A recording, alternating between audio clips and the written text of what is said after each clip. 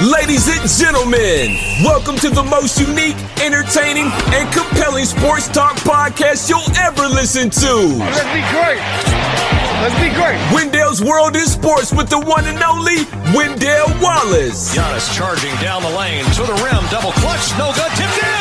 Giannis tipped it home. Subscribe, rate, and review anywhere and everywhere you listen to this and all your favorite podcasts. And now, from Washington, D.C. metropolitan area, Rip, Vroin, and ready to rumble, Wendell Wallace. Wendell's World in Sports. I'm your host, Wendell Wallace. So glad that you could be with us. What is going on? Welcome to the program. So glad that you could be with us. Bonjour, bonsoir, monsieur, mademoiselle. Je m'appelle Wendell Wallace, Wendell's World in Sports. So glad that you could be with us. Good morning, good abend, Wendell's World in Sports. I'm your host, Wendell Wallace. So glad that you could be with us. Que pasa, mi amigos? Me llamo Wendell Wallace, Wendell's World in Sports. So doggone glad that you could be with us. Shalom, wassalamu alaikum, my brothers and sisters. Konnichiwa, namaste, Wendell's World in Sports. I'm your host, Wendell Wallace. So glad that you could be with us. A lot of things to get down on and discuss today in the world of sports. I hope everybody took some time to have some remembrance for Martin Luther King Jr. Day. I mentioned this, and I'll mention it at the end of the podcast today, that we should not be focusing on a day. We should not be remembering a day. We should not be taking the time out to learn what Dr. King stood for, what he died for, what he fought for just one day. It should be Martin Luther King second. It should be Martin Luther King minute, hour, week, day, month, year, lifetime, millennium, to eternity, in terms of what we can do to treat each other the way that we want to be treated, through love, peace, unity, harmony for those who deserve it, because we judge people by what they are, by who they are as human beings, the fiber of their moral content, the fiber of their moral being, not by their race, not by their religion, not by their gender, not by how much money they have in the bank, not by how popular they are, not by any of those things. Learning, listening, learning from those who are different than us, and then taking it down and passing it on to the younger generation. So in 15, 20, 40, 60, 80 years, we could be speaking about the generations that come after us. They can be speaking about loving each other based on who they are, not based on anything else. Wendell's World in Sports. I'm your host, Wendell Wallace. So glad that you could be with us, man, today on the podcast. Speak a lot about the NBA. Oh, yes, of course. If you're looking to really get juicy with some NBA talk and some Georgetown Hoya basketball talk, because after losing to Butler and St. John, so when it comes to Georgetown basketball, I know you are, go to my YouTube channel. Look up Wendell's World in Sports. I talk about the video. I do video, man, speaking about what's happening with my Georgetown Hoyas, speak about what's happening in the NBA. Of course, I tackle the NBA during this podcast also, but I make room to be speaking about what's happening in the NBA, full of highlights, full of videos, full of music. So something that I'm proud of, something that I've worked hard for. YouTube video. You can follow me on Twitter. You can do all that good stuff. Wendell's World of Sports. Follow me on Twitter. It's just Wendell Wallace. WendellWallace. Wendell Wallace on Twitter. Follow me. Subscribe to my YouTube page. Just become a Wendell Wallace stalker without being the stalker. You know what I'm saying? Unless you're just an absolutely beautiful female between the ages of 41 and 48, black, white, or Asian, Hispanic, anyone will do, as long as you're good looking and has a wonderful sense of humor and can put up with silliness coming from me. Wendell's World in Sports. I'm your host, Wendell Wallace. So glad that you could be with us. Okay, let's get into this, man. Wild card weekend. This past weekend, Saturday's game, you had Cincinnati over Las Vegas 26-19. You had Buffalo over New England 47-17. Then on Sunday, you had Tampa over Philadelphia 31-15. San Francisco over Dallas, man, we'll get into that, 23-17. Kansas City over Pittsburgh 42-21. And then on Monday night, the Los Angeles Rams moving on over the Arizona Cardinals 34-11. Just going back to the games on Saturday, Cincinnati has his first playoff victory in 31 years. Joe Burrow goes 24-34 for 244 yards, 2 touchdowns. Jamar Chase caught 9 passes for 116 yards. Yes, we can speak about what happened near the end of the first half with the blown whistle. I love the way that they're trying to make these excuses like, well, maybe they didn't hear it and maybe this happened and maybe that happened. No. It was a situation where on this particular play, the Las Vegas Raiders got screwed. Now, did it cost them the football game? No, it didn't cost them the football game. They had an entire half and many chances to get back into the game and win the game, but they didn't take advantage of them. So this is a situation where the Bengals are starting and are looking to move on and going to be moving on this weekend. And Joe Burrow continues to marvel. Joe Burrow continues to get the job done for the Bengals. First time, as I mentioned before, in 31 years. Thank you very much for Marvin Lewis's contributions to get the Bengals to the playoffs as many times as he did, but couldn't get them over the hump. But this is a situation where this is a different squad, and the Bengals, who last season, when you're speaking about Zach Wilson and everything that went down in terms of was this going to be his last chance to right the ship. And when we're talking about righting the ship, just after a 2-14 season or whatever the record was somewhere, which was putrid, to maybe double the win total, if they could get to be 6-11, if they could get to be 7-10, even somewhere around there, that, Mike Brown, frugal, thrifty, fiscally responsible, whatever you want to call him, cheap, not used to making drastic moves in terms of firing coaches, that Zach Wilson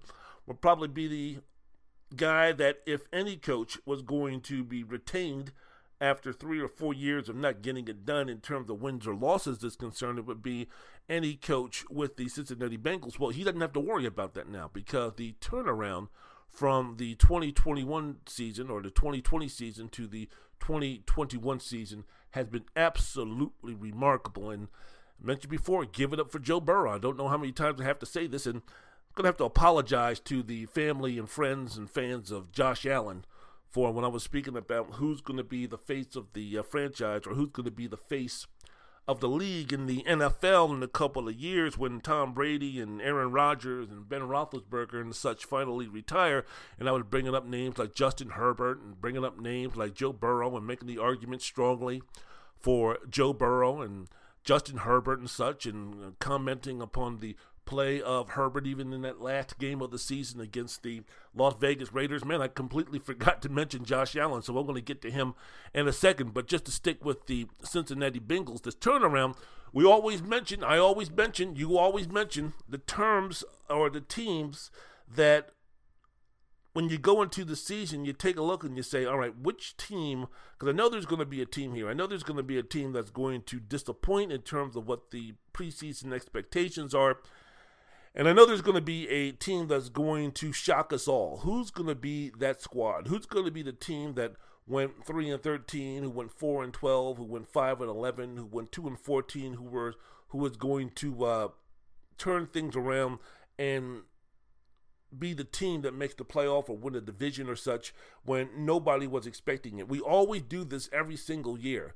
And we could take a look at the Jacksonville situation. We could take a look at the Houston situation. We could take a look at the Detroit Lions situation. And we really couldn't make that much of a case in terms of them turning the season around and getting things going on the right direction or having a season similar to what the Cincinnati Bengals did. But Cincinnati, at least there was the chance. If you were going to be speaking about a team that was floundering last season and then turning it around and making it to the playoff, yeah, you could say the Cincinnati Bengals, mainly because of the quarterback they had in Joe Burrow. Even though, if you remember, Joe Burrow was coming off a serious leg injury, which he suffered against the Washington Snyderskins later on in his rookie season. So there was some promise there, but it was like, well, yeah, we didn't know, how great Jamar Chase was going to be, the chemistry between Chase and Burrow. We didn't know that Burrow was going to elevate his game even more. We didn't know the defense was going to play as well as it did, especially in that playoff game against the Raiders. So everything just fell into place for the Bengals, and you have to congratulate them. You have to go ahead and give them a pound because they are moving on to face the Tennessee Titans. No word just yet on whether Derrick Henry is going to be able to play or not, and Tennessee had its ups and downs during the season, but they finished at the number 1 seed, and they're sneaky in terms of. Is anybody speaking about the Titans? I know after the first weekend of the playoffs that everybody's going to be babbling and gabbling about the Buffalo Bills and the Kansas City football team and such in the AFC.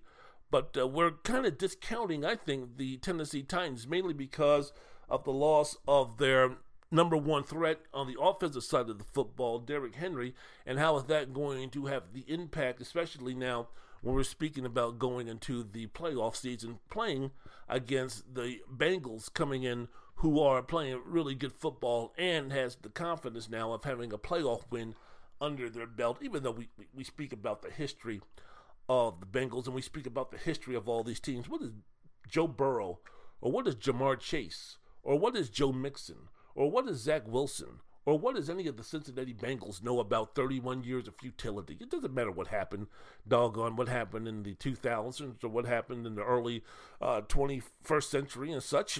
I mean, they're playing football, and they're playing football now. There's no connection there. So the Bengals moving on, well-deserved. Wendell's World in Sport, I'm your host, Wendell Wallace. So glad that you could be with us. The second game of the day on Saturday, as far as the NFL is concerned, the Buffalo Bills over the New England Patriots, 47-17. Man, what a ball game that was. Woo! Ladies and gentlemen, boys and girls, people from all races, faces, and places, and from around the globe who follow the National Football League, if the Buffalo Bills, if they're going to play like that, you tell me who's the leading candidates for winning the Super Bowl. If you're going to put on a performance like that, now it's one game, one flipping game, but goodness gracious sakes alive, were the Buffalo Bills impressive. Again, 47-17 over Bill Belichick and the New England Patriots. I can't fathom, I can't think, I can't imagine that the Bills would do that to the Patriots. If you want to say that the Buffalo Bills were going to win, that's fine. But no. You cannot convince me that the Buffalo Bills were going to put that type of a beatdown on the New England Patriots. That's normally, if you take a look at the score, you take a look at the one-sidedness, if you take a look at the beatdown, if you take a look at the smackdown that the Buffalo Bills gave the New England Patriots, that's normally what the New England Patriots do to the team that they're playing against, whether it be in the regular season or in the playoffs. You don't do that to a Bill Belichick team. You don't make Bill Belichick's New England Patriots or any team that he coaches over the last 10, 15 years look like that, especially in a playoff situation. But that's exactly what the Buffalo Bills did. Now, we can take into account, we can have the argument, we can have a discussion on a later date, especially when the Bills play the Kansas City football team this upcoming weekend, about how strong, how legit were the New England Patriots going in there with a rookie quarterback, and some of the limitations that they had on offense to kind of gauge truly how impressive that victory was this past weekend by the Bills. But still, man, that was something else. Scored on every single possession against the Patriots and Bill Belichick. And a good defense. And a good defense this season by New England. The Bills scored on every single offensive possession. 7 for 7, boys and girls. And Josh Allen, 21 of 25, 308 yards and 5 touchdowns. The man was absolutely unbelievable, unstoppable. One of the better games in the NFL this season. Threw for 308, ran for 66, unstoppable. 5 touchdown passes, as I mentioned before. And again, I want to apologize because when we're speaking about franchise quarterbacks, when we're speaking about elite quarterbacks, when we're speaking about Super Bowl winning quarterbacks, when we're speaking about MVPs, when we're speaking about all those things, we need to include Josh Allen, because that's exactly what he is when we're speaking about who's going to be that quarterback for the 2025, 2026, 2028, 2030 season. You got to put in Josh Allen up there. He's not as athletic. He's not as dynamic. He's not as sensational. He's not as athletically awe-inspiring from the athletic standpoint of Lamar Jackson. But, man, he's just as effective. And unlike Lamar, who's slight of build, Josh Allen is built like a doggone linebacker. You take a look at Josh Allen play and you say to yourself, man, if Ben Roethlisberger was playing football, if Ben Roethlisberger was in his second or third year playing football in 2022 or 2021, this is who he'd be. Josh Allen. It was an unbelievable game. The running game was really great. You have Josh Allen, of course. Now, Devin Singletary ran for 81 yards on 15 carries. He had 2 touchdowns himself, but just the threat and just the amount of times that Josh Allen ran the football. running that thing like a doggone running back. What Allen was doing was incredibly impressive. And as I mentioned before, the Buffalo defense took advantage of an inexperienced quarterback starting in his first game as far as the playoffs are concerned on the road. And the Patriots, just from an offensive standpoint, especially someone who could take the top off the defense at the wide receiver position, their lack of playmaking ability in that regard, it showed. It showed in spades. So the Buffalo Bills are moving on, and I tell you, very impressive from Josh Allen. Very, very impressive. Wendell's World in Sports. I'm your host, Wendell Wallace. So glad that you could be with us. Now, so the contest that we're speaking about now, the Buffalo Bills and the Kansas City football team, this was maybe a situation where many people were projecting this game, as far as the playoffs are concerned, a couple of weeks later or a week later when we're speaking about the AFC Championship game. Going to be on the road, Buffalo at Kansas City. This is a situation where maybe we're reading, or maybe I'm reading too deeply into this. Maybe I'm getting a little bit too much into what just happened, recency bias, in terms of what the Buffalo Bills did in their last showing on a football field against the New England Patriots, because Kansas City was no slouch either, especially after yesterday allowed TJ Watt to pick up that fumble and score a touchdown. It was almost like, all right, we're awake. All right, time for us to get serious. All right, time for no more bullshitting. Let's go ahead and do what we need to do. Let's go ahead and take out the shotgun and put away old Yeller. Let's put him out of his mystery. Named Ben Roethlisberger. Let's go ahead and do that. So let's not just try to have the narrative that the Kansas City football team was slouch potatoes in the game that they played on Sunday against the Steelers. We'll get into that Sunday night. But this game coming up, is the winner of the Super Bowl going to be coming from this game? Yeah, I know you got the Green Bay Packers over in the NFC. Yeah, I know you have the defending Super Bowl champions and the Tampa Bay Buccaneers. Even though against Philadelphia, I'll get into that. They looked pretty mediocre, considering the level of competition. They still won the game, won convincingly. I'm not saying that, but man, you put their performance, speaking about the Tampa Bay Buccaneers, you put their performance up against the Buffalo Bills, man, I'm telling you, it seems like over the weekend that the AFC, the teams that won their playoff games in the AFC were much more impressive. I shouldn't say much more, but were more impressive as a whole than the teams that won their games, their playoff games in the NFC. I'll get to them later on in the podcast. So the Buffalo Bills and the Kansas City football team, that's going to be the game of the weekend coming up. Again, it's going to be played at Kansas City. Kansas City has their running game going. Kansas City is, I think they found the answers to the questions on the test. I think they've come out of their Super Bowl slumber, and they're rolling, and they're playing good football. So I do believe, we don't know how. We have to take a look to see exactly what Tennessee is going to bring to the table against the Bengals, and we're going to have to see how the Bengals respond to playing the number one seed in the AFC. But outside of that, I think as far as not just the AFC championship,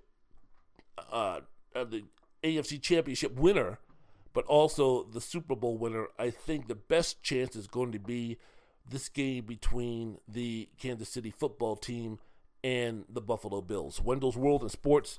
I'm your host, Wendell Wallace. So glad that you could be with us, speaking about what is happening, speaking about what is going on in these games, and Sunday's games. As I mentioned before, Tampa Bay and Philadelphia, man. All right.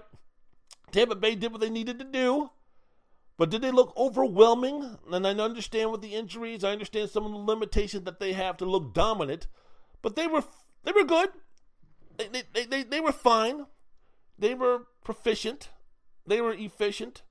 They were professional in what they needed to do, putting away a Philadelphia Eagles team that really didn't have the personnel to compete with them for 60 minutes, especially when you're speaking about some of the experienced players that they have. And speaking about the Tampa Bay Buccaneers, Tom Brady, 29 of 37, 271 yards, 2 touchdowns, no interceptions. It was good. It was fine.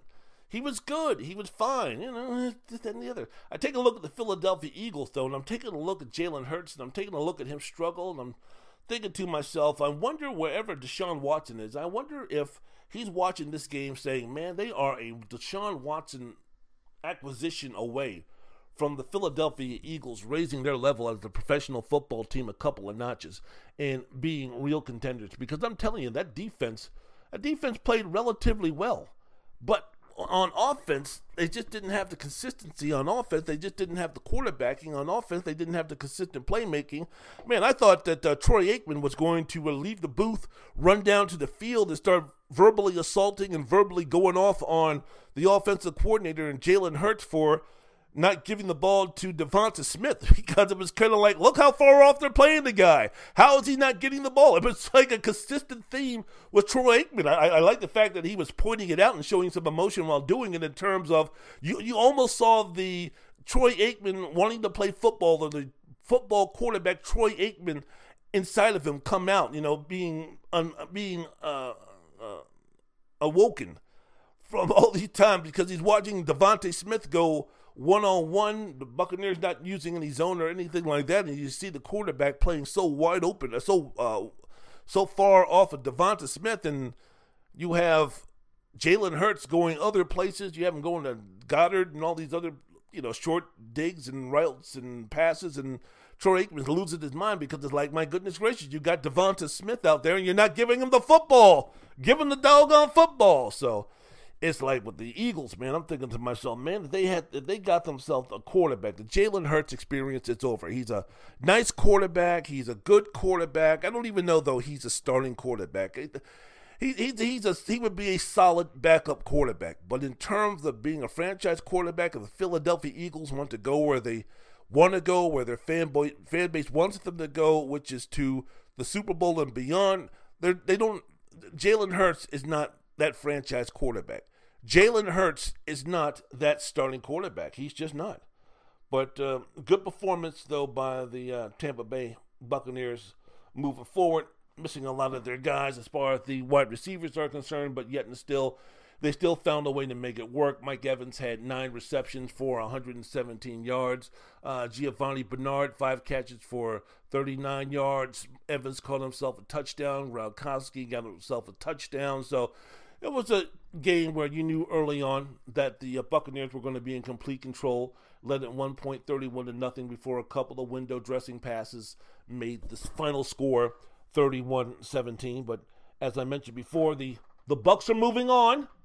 They'll be facing, who are they going to be facing next, by the way, in the next round? I know they're not going to be facing the Green Bay Packers. They're going to be facing, because the San Francisco 49ers are going to be facing the Green Bay Packers. Oh, yes, the Buccaneers are going to be facing the Los Angeles Rams. I got some thoughts and opinions about exactly what's happening with the Arizona Cardinals.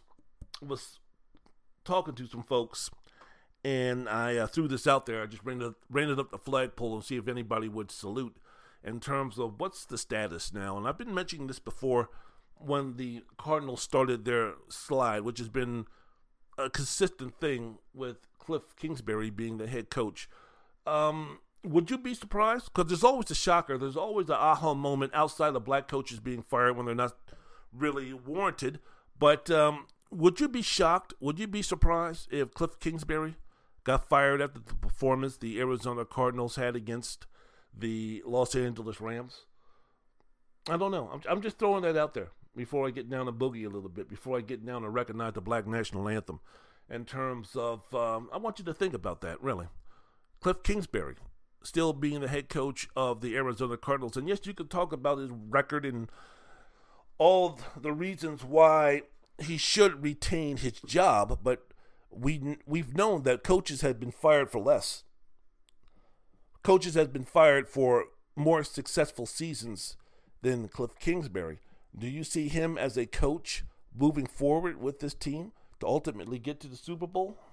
I don't know. So good to start to the playoffs for the first couple of games in the NFL. But then we had Pittsburgh and Kansas City. We had, again, the Rams and the Arizona Cardinals. And then we had the Dallas Cowboys. We had the Dallas Cowboys and the San Francisco 49ers.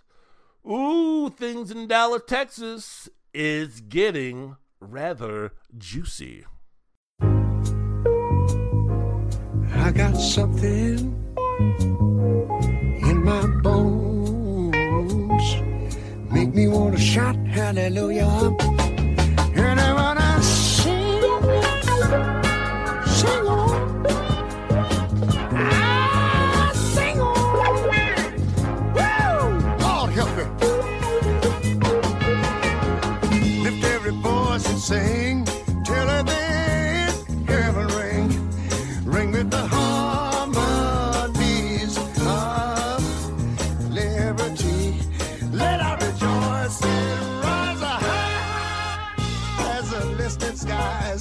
Let it resound up loud as the roaring sea. Come on, y'all. Sing that song full of the faith that the dark. Wendell's World in Sports. I'm your host, Wendell Wallace. So glad that you could be with us. Thank you very much, Brother Ray. So glad that you could be with us, speaking about what's happening, what is going on in the world of sports, mainly speaking about the first segment of the podcast, the wild card game, speaking about the impressive victory by the Buffalo Bills over the New England Patriots, speaking about the Cincinnati Bengals getting their first victory in 31 years in the playoffs over the Las Vegas Raiders, speaking about the professional outing that the Tampa Tom Buccaneers had over the goodness gracious, we need ourselves a starting quarterback for real Philadelphia Eagles, and also spoke a little bit about not just the Los Angeles Rams 34-11 victory over the Arizona Cardinals, but taking a look at the direction where the Arizona Cardinals are going. After starting the season 7-0, finishing the season 4-6, petering again in terms of down the stretch, Kyler Murray, who I've been touting for the better part of 2 seasons, at one point during each season, the 2021 and 2020 season, in terms of him being an MVP candidate, he starts off very strongly. The first 2 months of the season this year, there was strong consideration that Kyler Murray's name should be talked about when speaking about who's the MVP of the league. The Cardinals were 7-0 and one of the best teams, if not the best team in the NFL at that time. But in typical Arizona Cardinals fashion under Cliff Kingsbury, they faded near the end, and it was just indicative of the performance that they put on Monday night against the Los Angeles Rams. Murray was, 19 of 34 for 137 yards, 2 touchdowns. The one interception that he threw where he was trying to avoid the sacks, just threw it up there, hoping for a miracle to be answered, hoping for a prayer to be answered. Well, it was answered. If you're a fan of the Los Angeles Rams, took that pass, went in for the touchdown, thank you very much, and that put the final nail in the coffin of what was hoping to be a competitive football game. No need to watch that nonsense. I might as well go over to watch Raw and see what kind of dreck that they're putting down on the TV screen, what dreck and garbage of a wrestling program that Vinnie Mac is now scripted out for me to watch instead of this other train wreck, which was the competitiveness of the Los Angeles Rams versus the Arizona Cardinals. So it was one of those situations. And again, I point to the fact, I go back to the fact, and I want to ask you, running up the flagpole, and see if you salute the idea, the notion that the Arizona Cardinals quite possibly should go into another direction in terms of their head coach. Because we speak about Cliff Kingsbury, I feel was already in a situation where, look, you have this guy who wasn't even 500 as a college coach in a Big 12 conference in which he had Patrick Mahomes and he couldn't get it done. And he's bringing this gimmicky college offense to the point to where Josh Rosen was the number 1 pick, the number 8 pick by the team the season before, and he's turned out to be a bust. But because of the direction and philosophy and style that Cliff Kingsbury brought to the table, that he had to go ahead and get himself Kyler Murray because his style, collegey, fit the philosophy and fit the rhythms of what Cliff Kingsbury was putting down on offense. I just feel like there's a certain section, I don't know what section of these folks feel are decision makers in terms of, look, we're just waiting for Cliff Kingsbury to fail. We thought that when he was coming into the NFL that this would be a failure. He didn't reach our level of expectations of disastrous proportions, but it might be time for the Arizona Cardinals to move in another direction concerning their coach. And for the Los Angeles Rams, hey, it was very simple. We're going to mitigate the opportunities of Matthew Stafford to hurt us. And that worked out by, if you take a look at the passing numbers for Matthew Stafford, the man threw only 17 times, completed 13 of them for 202 yards, 2 touchdowns, very efficient, 154.5 passer rating, so very efficient, but it was the groundwork that the Rams had. When you take out the scrambles by Matthew Stafford, the fact that they ran the ball 32 times for 118 yards, the steady rhythm or the steady notion that they were going to run the football, that they were going to try to establish the run, and that way take the ball out of the hands of Matthew Stafford to where he's throwing the ball all over the yard, to where, how many pick six has he had this season? Like 3 or 4, something like that. So the Rams established that running game, and when that happens, hey, man, you know what? Odell Beckham Jr. had a really good game, caught the first touchdown pass of the game. He caught 4 passes for 54 yards. Cooper Kupp still showing he's still the best wide receiver in the game, 5 catches for 61 yards and a touchdown pass, working very well. The relationship in terms of being on the field and the chemistry between Odell Beckham Jr. and Matthew Stafford continues to grow. I don't know, moving now on to play the Tampa Bay Buccaneers on the road, I don't know how much this means in terms of Matthew Stafford. Matthew Stafford playing for Detroit, and because of that, we're going to have to question whether he's ready for the playoffs. Matthew Stafford is a pro. Matthew Stafford has always been a good quarterback, has always been a solid professional starting quarterback for his number of years in Detroit. Tough, that type of thing, good leader. So, playing against a team that melts down the stretch like the Arizona Cardinals, don't know if that's really a good barometer to say, I told you so with Matthew Stafford, but going into a much bigger game on a much bigger contest and a much bigger stage against the Tampa Bay Buccaneers, we'll see what Matthew Stafford has. But if they can continue to have this balance on offense, I don't know how much it can be attained when you're speaking about the run defense for the Tampa Bay Buccaneers, that Matthew Stafford's going to have to sling it and make the good decisions. I don't think that they're going to be having the ratio balance that they had against the Arizona Cardinals and try to be successful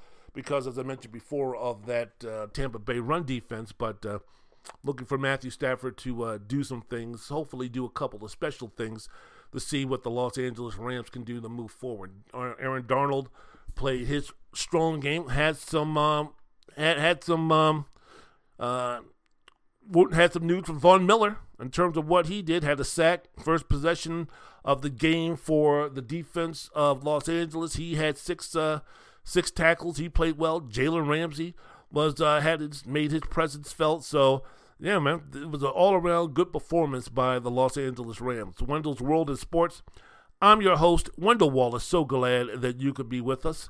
Speaking about what's happening in the NFL wild card this past weekend, the Kansas City football team and the Pittsburgh Steelers say bye-bye to the Hall of Fame career of Ben Roethlisberger, one of the best quarterbacks of his generation. But the Pittsburgh Steelers went down, and they went down hard, 42-21. Patrick Mahomes, as I mentioned before, after it was a bit of a slugfest, a bit of a sloppy, out of sync, out of rhythm type of game in the first quarter by Kansas City where they didn't score, and then, as I mentioned before, being under duress, fumbled, T.J. Watt picked it up, ran for a touchdown to make it 7-0, and you thought, hey, wait a second, and then Patrick Mahomes said, no, wait a second, this.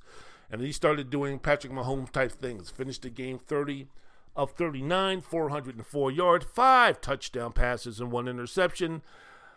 Guy was great, as usual, and it was, watching the football game, it was a shame because you take a look at the Pittsburgh Steelers on defense, and you say to yourself, man, that team could win a Super Bowl the way they play defense.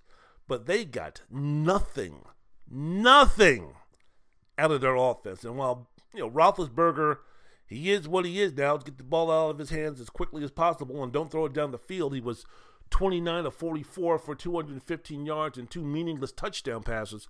But, man, the drop passes by his receivers, it was close. If you were watching this game, once the Kansas City football team got it rolling and you saw how inept that Pittsburgh was on offense, you started thinking to yourself, man, is Ben Roethlisberger, is Big Ben going to go out the same way that Jimmy Johnson and Dan Marino went out in their last games in the NFL when they were obliterated by the Jacksonville Jaguars, and you saw how poorly of a game that Marino had, especially in the first half and the first quarter, and Jimmy Johnson had that look on his face like, my goodness gracious, can this time cannot go by fast enough for me to get the hell out of here and no longer be the coach of this Miami Dolphins football team. It was looking that way in terms of just, man, let's just hurry up and let this game be over, man.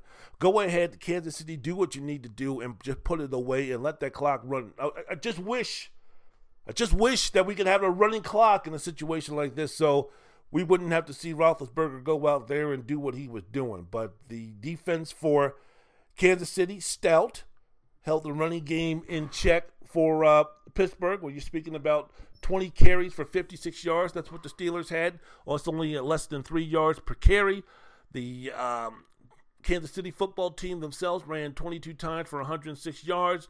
Jerick McKinnon, 61 yards on 12 carries. So it was a reminder that Kansas City is here, that Kansas City's for real, and that sets up that game, that Titanic game this upcoming weekend between themselves, the Kansas City football team, and the Buffalo Bills. But, it was, as I mentioned before, it seemed like that fumble and score by T.J. Watt was like the slap in the face that Kansas City needed to get the job done. Wendell's World in Sports. I'm your host, Wendell Wallace. So glad that you could be with us. Okay, saving the best for last. Of course, we got to move to the Dallas Cowboys. Their season is over. O-V-E-R, over. 23-17 loss to the San Francisco 49ers, who, as I mentioned before, man, if anybody's going to shake up the apple cart, it's going to be the San Francisco 49ers in terms of which team in the AFC and the NFC is going to be surprising some folks. I think the winner of the Kansas City Buffalo game is going to move on to represent the AFC in the Super Bowl. In the NFC, I have no idea in terms of what's going to be happening because we haven't seen Green Bay. They've been off for a week, how they're going to be performing against the 49ers. And as I mentioned before, how much can we gauge in terms of the excellence that was put on by the Los Angeles Rams in their game against the Arizona Cardinals and the good, solid performance that the Tampa Bay Buccaneers had over the Philadelphia Eagles. Man, of all the teams in the NFC that looked upset ready in terms of shocking the world, it was the San Francisco 49ers, 23-17 victory, as I mentioned before, over the Dallas Cowboys. Jimmy Garoppolo gave you the full deal in terms of what makes him on one possession say, hey, you know what? The San Francisco 49ers, they could win a Super Bowl with this guy. And then on the next possession, have you say, you know what? The only reason why the San Francisco 49ers aren't going to win a Super Bowl is because of Jimmy Garoppolo. On one hand, he looks like a franchise quarterback, and on the other hand, he looks like Carson Wentz. So we don't know what we're going to be getting with Jimmy Garoppolo, but we do know that we're going to get some strong coaching. Man, is there anything more beautiful in the NFL when you're watching a game and the offensive coordinator and such. North Turner, when he was coaching the Washington football team, man, he would get on some of these runs when he was in the zone calling plays. And it was just like, man, well, that's working, and that's working, and that's working, and that's working, and that's working, and that's brilliant, and that's awesome, and that's wonderful. Of course, he didn't do that enough. But when he started rolling early on in his coaching career with Washington, it was something to see. It's the same thing with Kyle Shanahan, man. You could talk about Kyle Shanahan and his overall record not being great, and there's an argument to be made there, of course. And outside of 1 year, he's been a below 500 coach. You can do all those type of things, but just in terms of play calling, just in terms of schemes, just in terms of attacking a weakness, just in terms of creativity, just in terms of calling a really good play at the opportune time, at the utmost time, Kyle Shanahan is something else, man. That guy really is something else. 169 yards rushing on 38 carries. As far as the rushing game is concerned, Deebo Samuel had 72 yards on 10 carries. Y'all call him Deebo. I'm going to call him Deebo. Elijah Mitchell, 27 carries for 96 yards. And as I mentioned before, an all-around great game. The defense played well. And what about the Dallas Cowboys? What about the Dallas Cowboys? Started off slowly. Really, the game could have been a lot farther in terms of the score indicated because San Francisco settling for so many field goal opportunities. But this was a situation where it was pretty clear early on that the San Francisco 49ers weren't just as good as the Dallas Cowboys. They were better than the Dallas Cowboys. Dak Prescott, 23 of 43, 254 yards, 1 touchdown, 1 interception. I don't know if we're going to bring it up. You take a look at the running game, 77 yards, 21 carries. But look, there's a lot of blame to go around. The offensive line played poorly. The defense made ridiculous plays in terms of mental errors. If you take a look at all the penalties that the Cowboys had in this game, some of the crucial penalties that they had in this game, when you're speaking about the Cowboys having 14 penalties, all of those things, the play calling at the end of the game. I mean, Kellen Moore, you still want to be a head coach? Kellen Moore, you still deserve to be a head coach? Kellen Moore, you're still the bee's knees in terms of being a head coach after some of the plays that you called. Mike McCarthy, some of the plays and some of the calls that he made, not going forward on 4th down, being the anti-Brandon Staley of the head coach of the Los Angeles Chargers. He was the antithesis in terms of going for it, Mike McCarthy, even though it was interesting because the second time, I believe it was early on in the fourth quarter, where the Cowboys had the ball near midfield and they were going ahead and getting in punt formation, and everybody was like, all right, this is going to be a fake. This is going to be a fake. And the 49ers had their defense situated that way. Everybody knew it was a fake except one guy. He just took off down the field like it was a regular punt play. And on the right side of the field, the wide receiver was like, oh, okay, you're going to do that? Thanks, fellas. Wide open here. And it was just interesting because I don't know exactly what was going on in terms of they got the first down, a momentum, and the crowd's back into the game, and the 49ers are like, well, we have our base defense already on the field, so there's no need for mass substitutions. And here comes the kicker for the Cowboys on the field, and then he runs off the field, and then there's players running on the field for Dallas, and they run off the field, and it's complete Keystone Cops and chaos, and Dallas has to, I don't know if they took a timeout or delay a game or something, but it was just something where it was like, wait a minute, guys, what exactly are we doing here? What in the wide world of sports is going on here with this? So, look, all of these things point to Mike McCarthy. I'm not going to say that Mike McCarthy is a horrible coach, and whether he's be fired or not, this game was just a microcosm of what he is as a coach. You're going to fire him. You want to bring in somebody else. I don't know, maybe a Eric Bieniemy, maybe a Brian Flores, maybe a Raheem Morris, maybe somebody else. I'm not going to disagree with that. This season proved that his job should be under scrutiny. His job security should be under scrutiny. But it was just a bad all-around look all season for the Dallas Cowboys, who started off like gangbusters. The defense improved immensely. I mean, you have in Gus Bradley, or you have in Dan Quinn and Kellen Moore, two coordinators who are going to be getting serious looks for head coaching jobs. You have the best young defensive player that's been around in a while in Micah Parsons. You have an offense that was supposed to be at one time in this season, I said to myself, we're one of the most talented, if you take a look at the skill positions, quarterback, running back, wide receiver and such, the way that they faltered down the stretch, the way that they were so inconsistent down the stretch. The Cowboys beat the bad teams, lost to the good teams. It was a weird season. It was an underwhelming season. It was a season that you take a look at it while it was going on, you didn't see some of the weaknesses. You didn't see some of the buts. You didn't see some of the concerns, really, because of some of the games that they played and because they were so successful. But just later on down the season, the offense just bogged down and came to a stop. The defense really didn't perform to the level that they were playing at throughout the season, early on and midway through. It was just a weird, strange season for the Dallas Cowboys. Where did you go from here? If you're Dak Prescott, and you're supposed to be one of the elite quarterbacks or one of the best quarterbacks or one of the top 5 or 6 quarterbacks, or not 5 or 6, but if you're Dak Prescott, who at one time I thought was in the running for not just comeback player of the year, but also the MVP, if you're at that level and you're making the money that you're going to be making, you got to do better than this.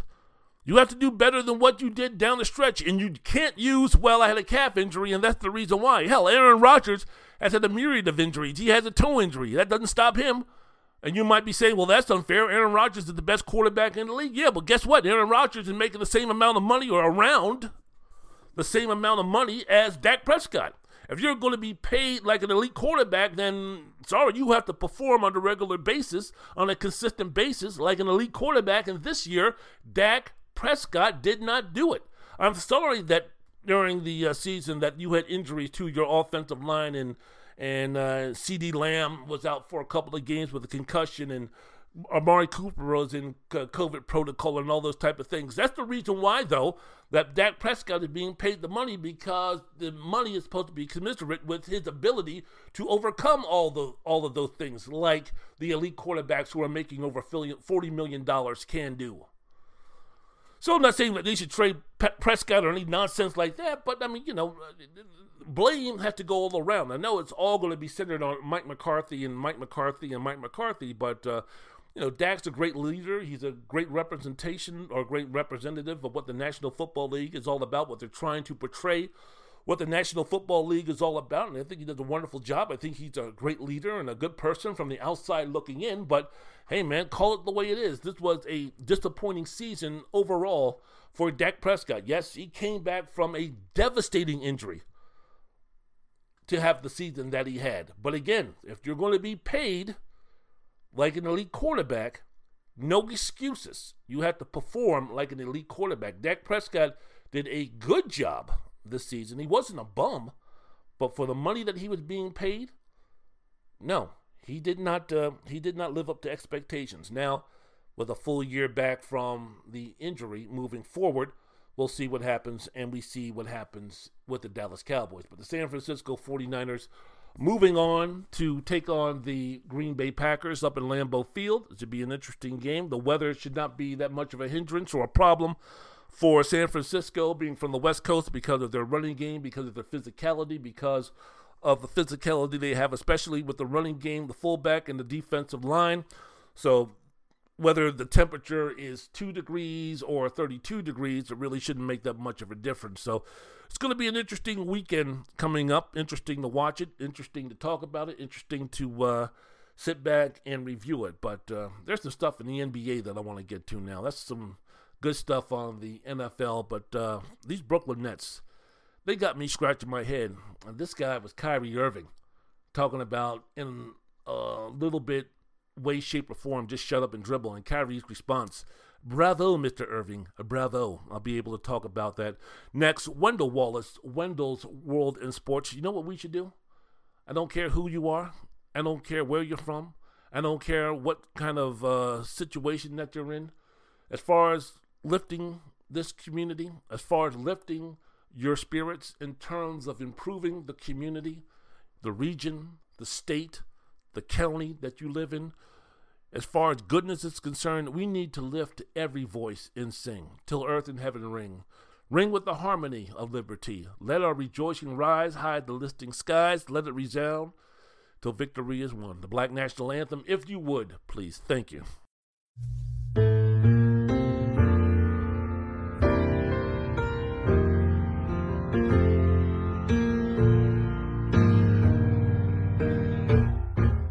Lift every voice and sing till earth and heaven ring, ring with the harmonies of liberty. Let our rejoicing rise high as the listening sky. Let it Resound resound. as the rolling sea. Wendell's World in Sports.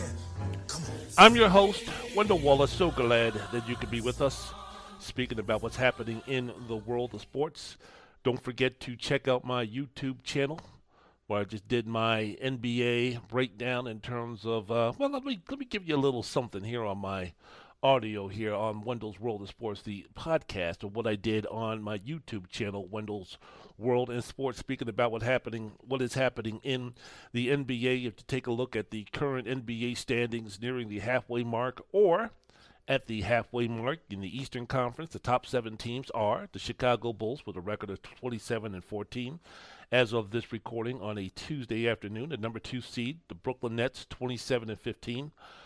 Miami Heat, 27-16. The Milwaukee Bucks, 27-18. The Philadelphia 76ers, 25-17. Number 6, the surprising Cleveland Cavaliers, 26-18 outside of the playoffs, playing in the play-in game. The number 7 Charlotte Hornets, 23-20. The Toronto Raptors, the surprising Toronto Raptors, 21-19. My Washington Wizards, 22-21.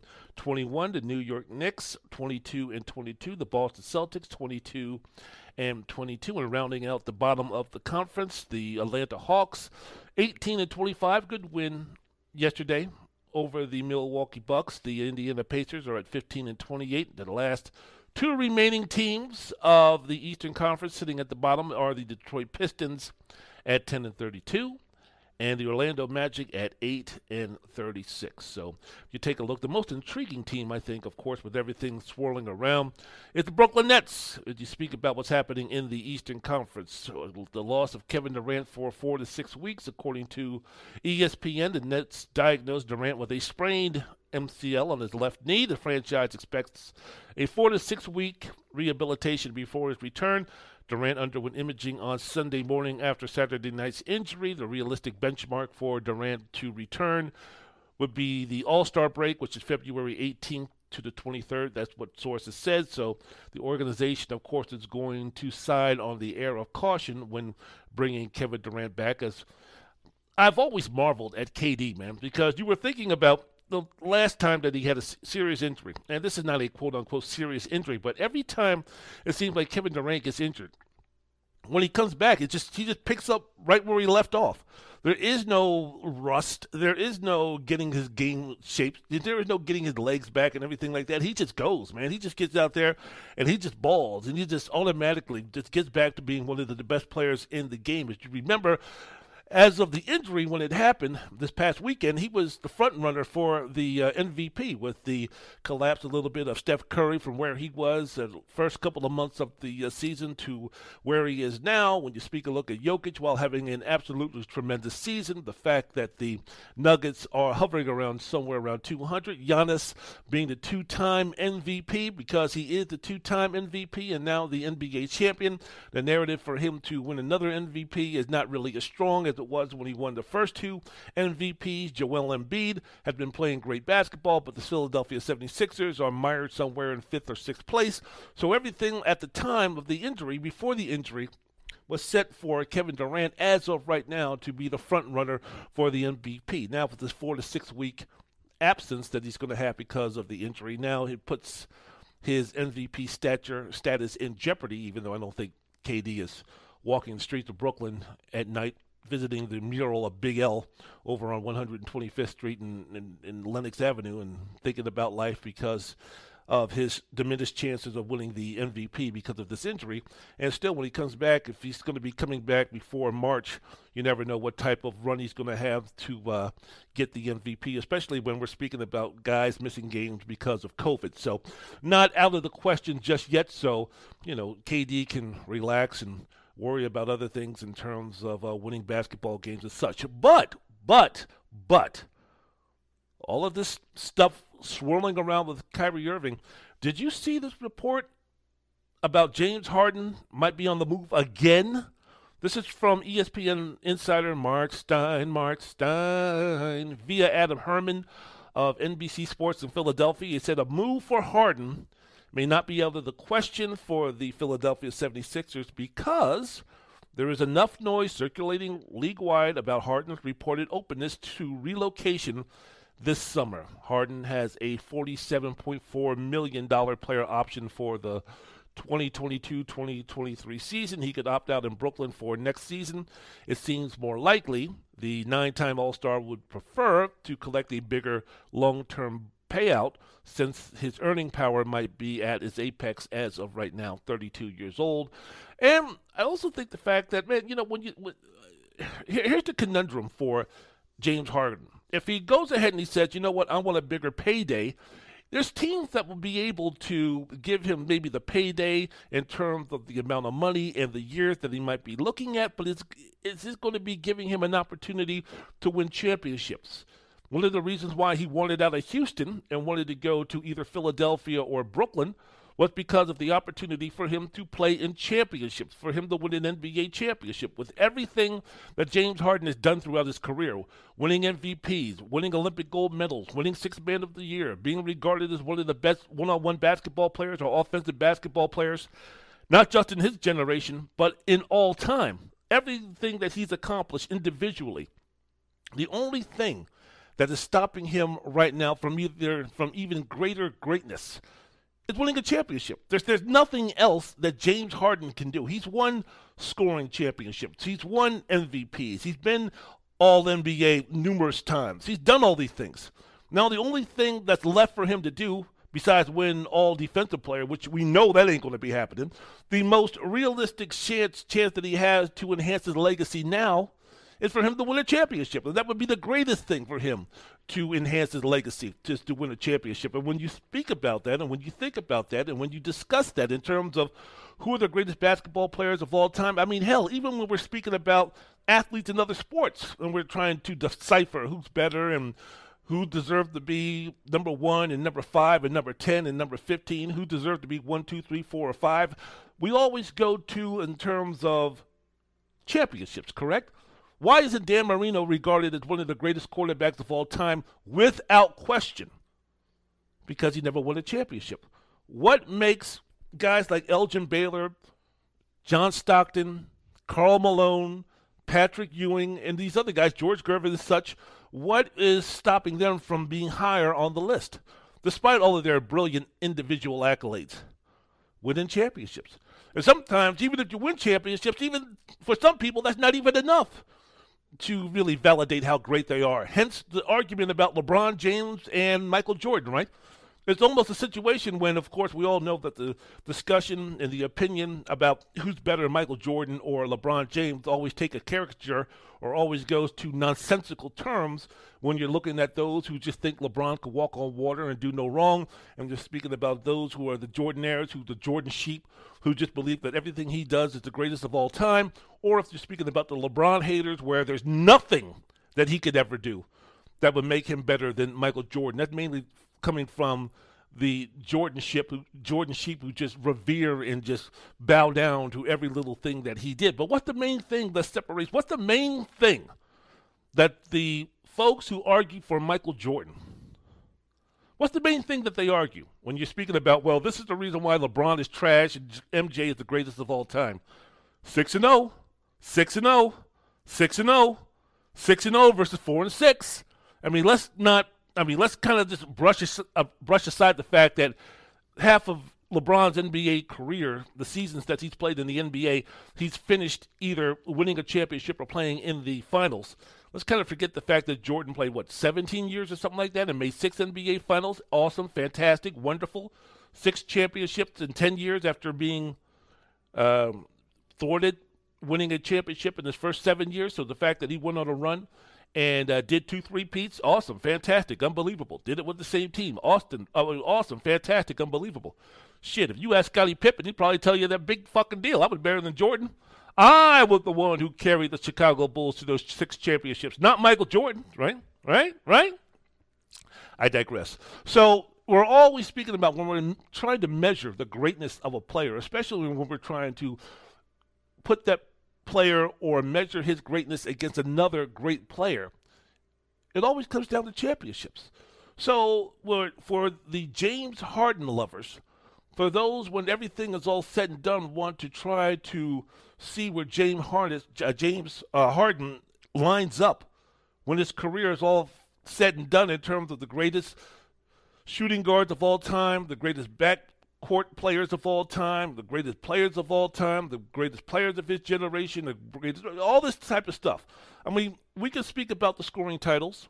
We can speak about the All-NBA selections. We can speak about the All-Stars. We can speak about the MVPs. We can speak about the fact that as a member of the Oklahoma City Thunder, as a 6 man in which he won 6 man of the year, I think he won 6 man of the year. Well, we can add into the mixture of why James Harden is one of the greatest of all time is the fact that as the 6th man of the year early on in his career with the Oklahoma City Thunder, that team with Kevin Durant, a young Kevin Durant and a young Russell Westbrook made it to the NBA Finals. We can put all of those things down. But if you're going to try to compare him to Steph Curry, or if you're going to try to compare him to the other great guards of his generation, what's going to be the great difference in terms of why this player is better than James Harden or why James Harden is better than this player if the individual accomplishments are all the same? It's going to come down to championships. And right now, James Harden doesn't have any. So for all of this talk and for all of this discussion and for all of this rumor and for all of this innuendo about James Harden wanting to leave somewhere else, I mean, I don't know, his agent, his friends, his mother, somebody needs to get a hold of him and say, James, you know, if you leave this situation, unless with the possibility you're going to the Philadelphia 76ers, and I don't know how much more money Philadelphia can pay you than staying with the Brooklyn Nets. I don't know how great your chances could be with the Philadelphia 76ers playing with Joel Embiid than it could be playing with Kevin Durant and a flaky but unique individual like Kyrie Irving. I don't know what your chances would be, but sometimes, young man, the grass isn't greener on the other side. So James Harden, the thought is he might entertain it. And look, when he says that he's open to relocation, that doesn't mean that he's going. That doesn't mean that he's going to do a Houston and say, trade me, and until you do, I'm going to be running around going to birthday parties in Vegas one night and then going over and going to a strip joint in Atlanta the other night. No one is saying that in concrete that this report says that he wants out of Brooklyn. He's trying to leave Brooklyn. He doesn't like Brooklyn. He's definitely leaving from Brooklyn. He just says that, you know what, I'm going to keep my options open.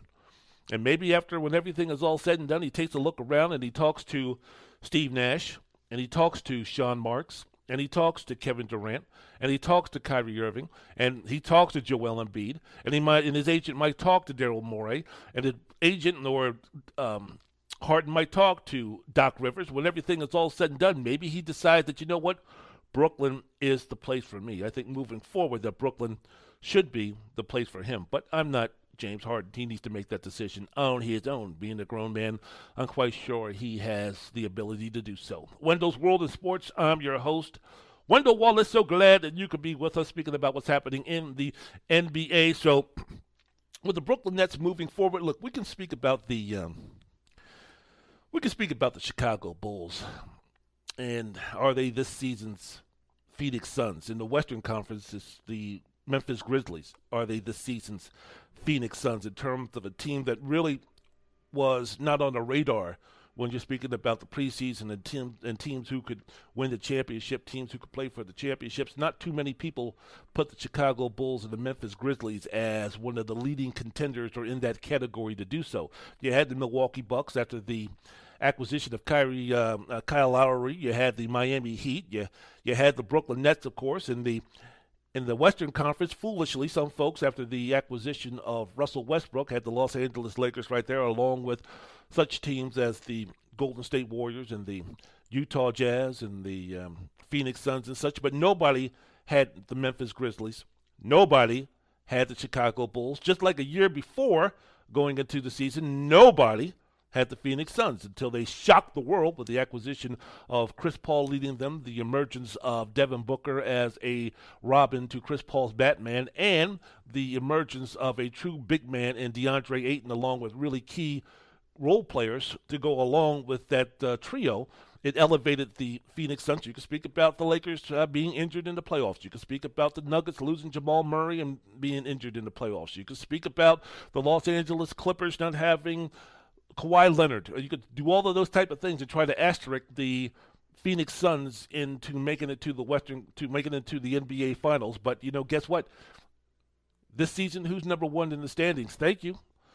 Last time I checked, that it was the Phoenix Suns. So the Memphis Grizzlies and the Chicago Bulls are this season's, shall we say, so far this season, are this season's Memphis Grizzlies. So for the Eastern Conference, man, one of the things that was interesting to see and interesting to gauge going into the game was the game about a week and a half ago, you think, between the Chicago Bulls and the Brooklyn Nets. Brooklyn going up to the Windy City and playing the Chicago Bulls, where they put the beat down on them in an impressive fashion, 138-112, coming into that game against Chicago, losers of 5 or 7 games. Brooklyn going ahead, now scoring Chicago 39-19 in the third quarter to put the game away. Kevin Durant scoring 27 points, 17 in the third quarter.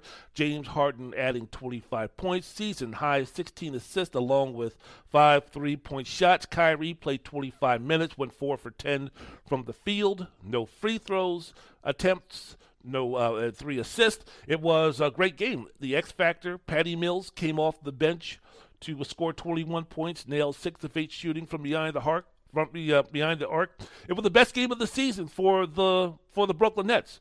They came into that game with a 4-9 record against teams with a 500 record or better.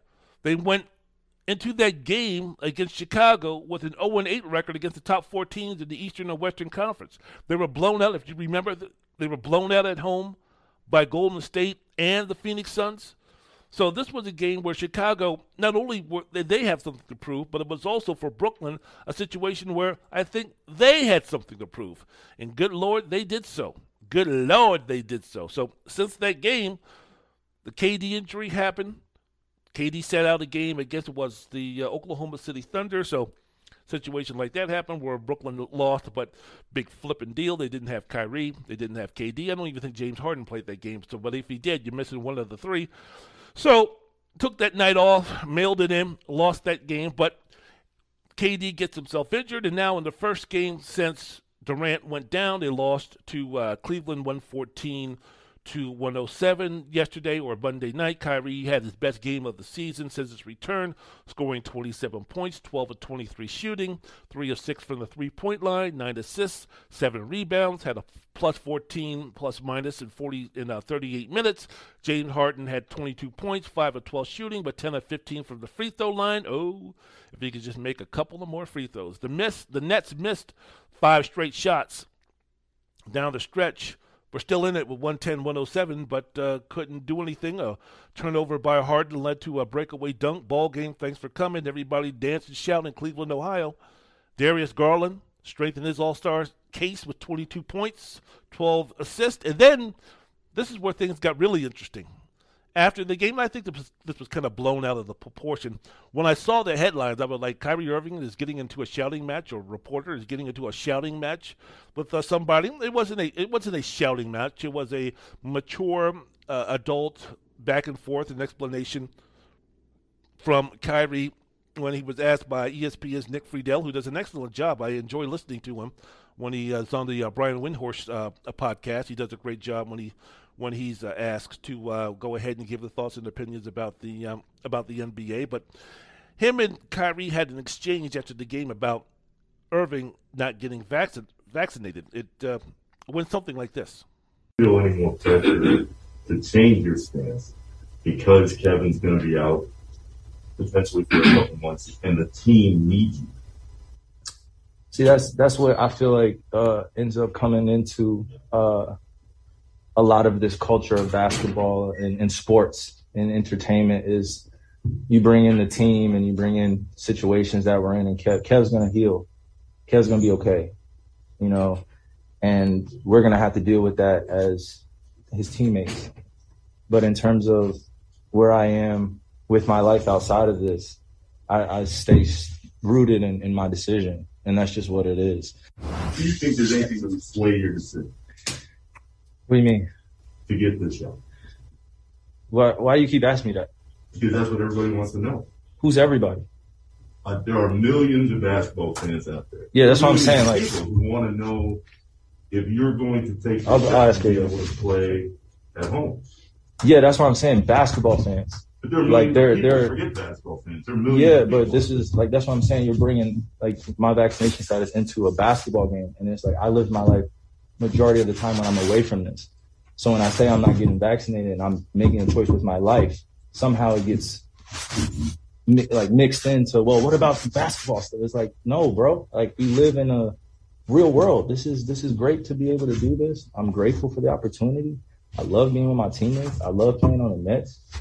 But I've already been away enough time to think about this, to process it, to be able to make this decision, stand strong, understand that people are going to agree and some people are going to disagree.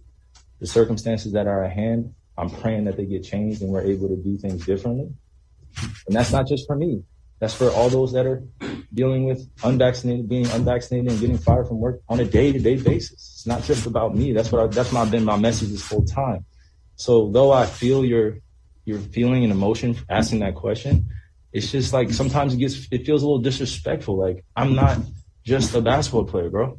I'm not. Millions of fans, I appreciate all of it, but it's not just about the game. So that was the exchange. Would he consider changing his stance on not getting vaccinated since KD is going to be out for a few months? And Irving said that despite what has happened, Kevin Durant is going to come back. He's going to be fine. But this time away and his decision that he's made and some time to genuflect and to think about it has only strengthened his decision not to get vaccinated. Then Friedel asked, is there anything that would sway your decision on getting vaccinated? Now, I know people, you know, the earth is really flat and all this kind of stuff. I know for some people, Kyrie is an easy target, and anything that comes out of his mouth that you're going to attack, and you can see, then you can maybe call him goofy, and you can call him weird, and you can call him strange, or you can call him an egomaniac, or you can call him a diva, or you can do all of these things, self-centered, all of these type of things. You can do all of those type of things. But this is where I don't agree with Kyrie with everything, but here's where I agree with him. When Friedel asked, is there anything that would sway your decision on getting vaccinated? And he was like, well, you know, I'm not getting vaccinated. I asked you that before, so you follow up with the question on, is there anything that you could do? Which, Friedel, that's good. That's, you know, that's journalism 101. I mean, that's, of course, you ask the follow-up question, and what his answer was led to that follow-up question. So the follow-up question wasn't wrong, but I could see where Kyrie was like, hey, man, you know, I gave you my decision. No, there's nothing that could sway me as of right now for me to change my opinion, i.e., if James Harden getting injured, Bruce Brown getting injured, Blake Griffin retiring, LaMarcus Aldridge retiring, Patty Mills going down, the Nets losing ground and falling behind the Philadelphia 76ers or somebody else, or our playoff chances are in jeopardy, or that there's nothing as far as basketball related is concerned that's going to make me change my opinion or change my mind on not getting vaccinated. So that's kind of like where he was going at. And when Friedel was like, well, you know, everybody wants to know. Excellent retort by or response by Kyrie. Who's everybody? Everybody wants to know. Well, exactly. Who's everybody?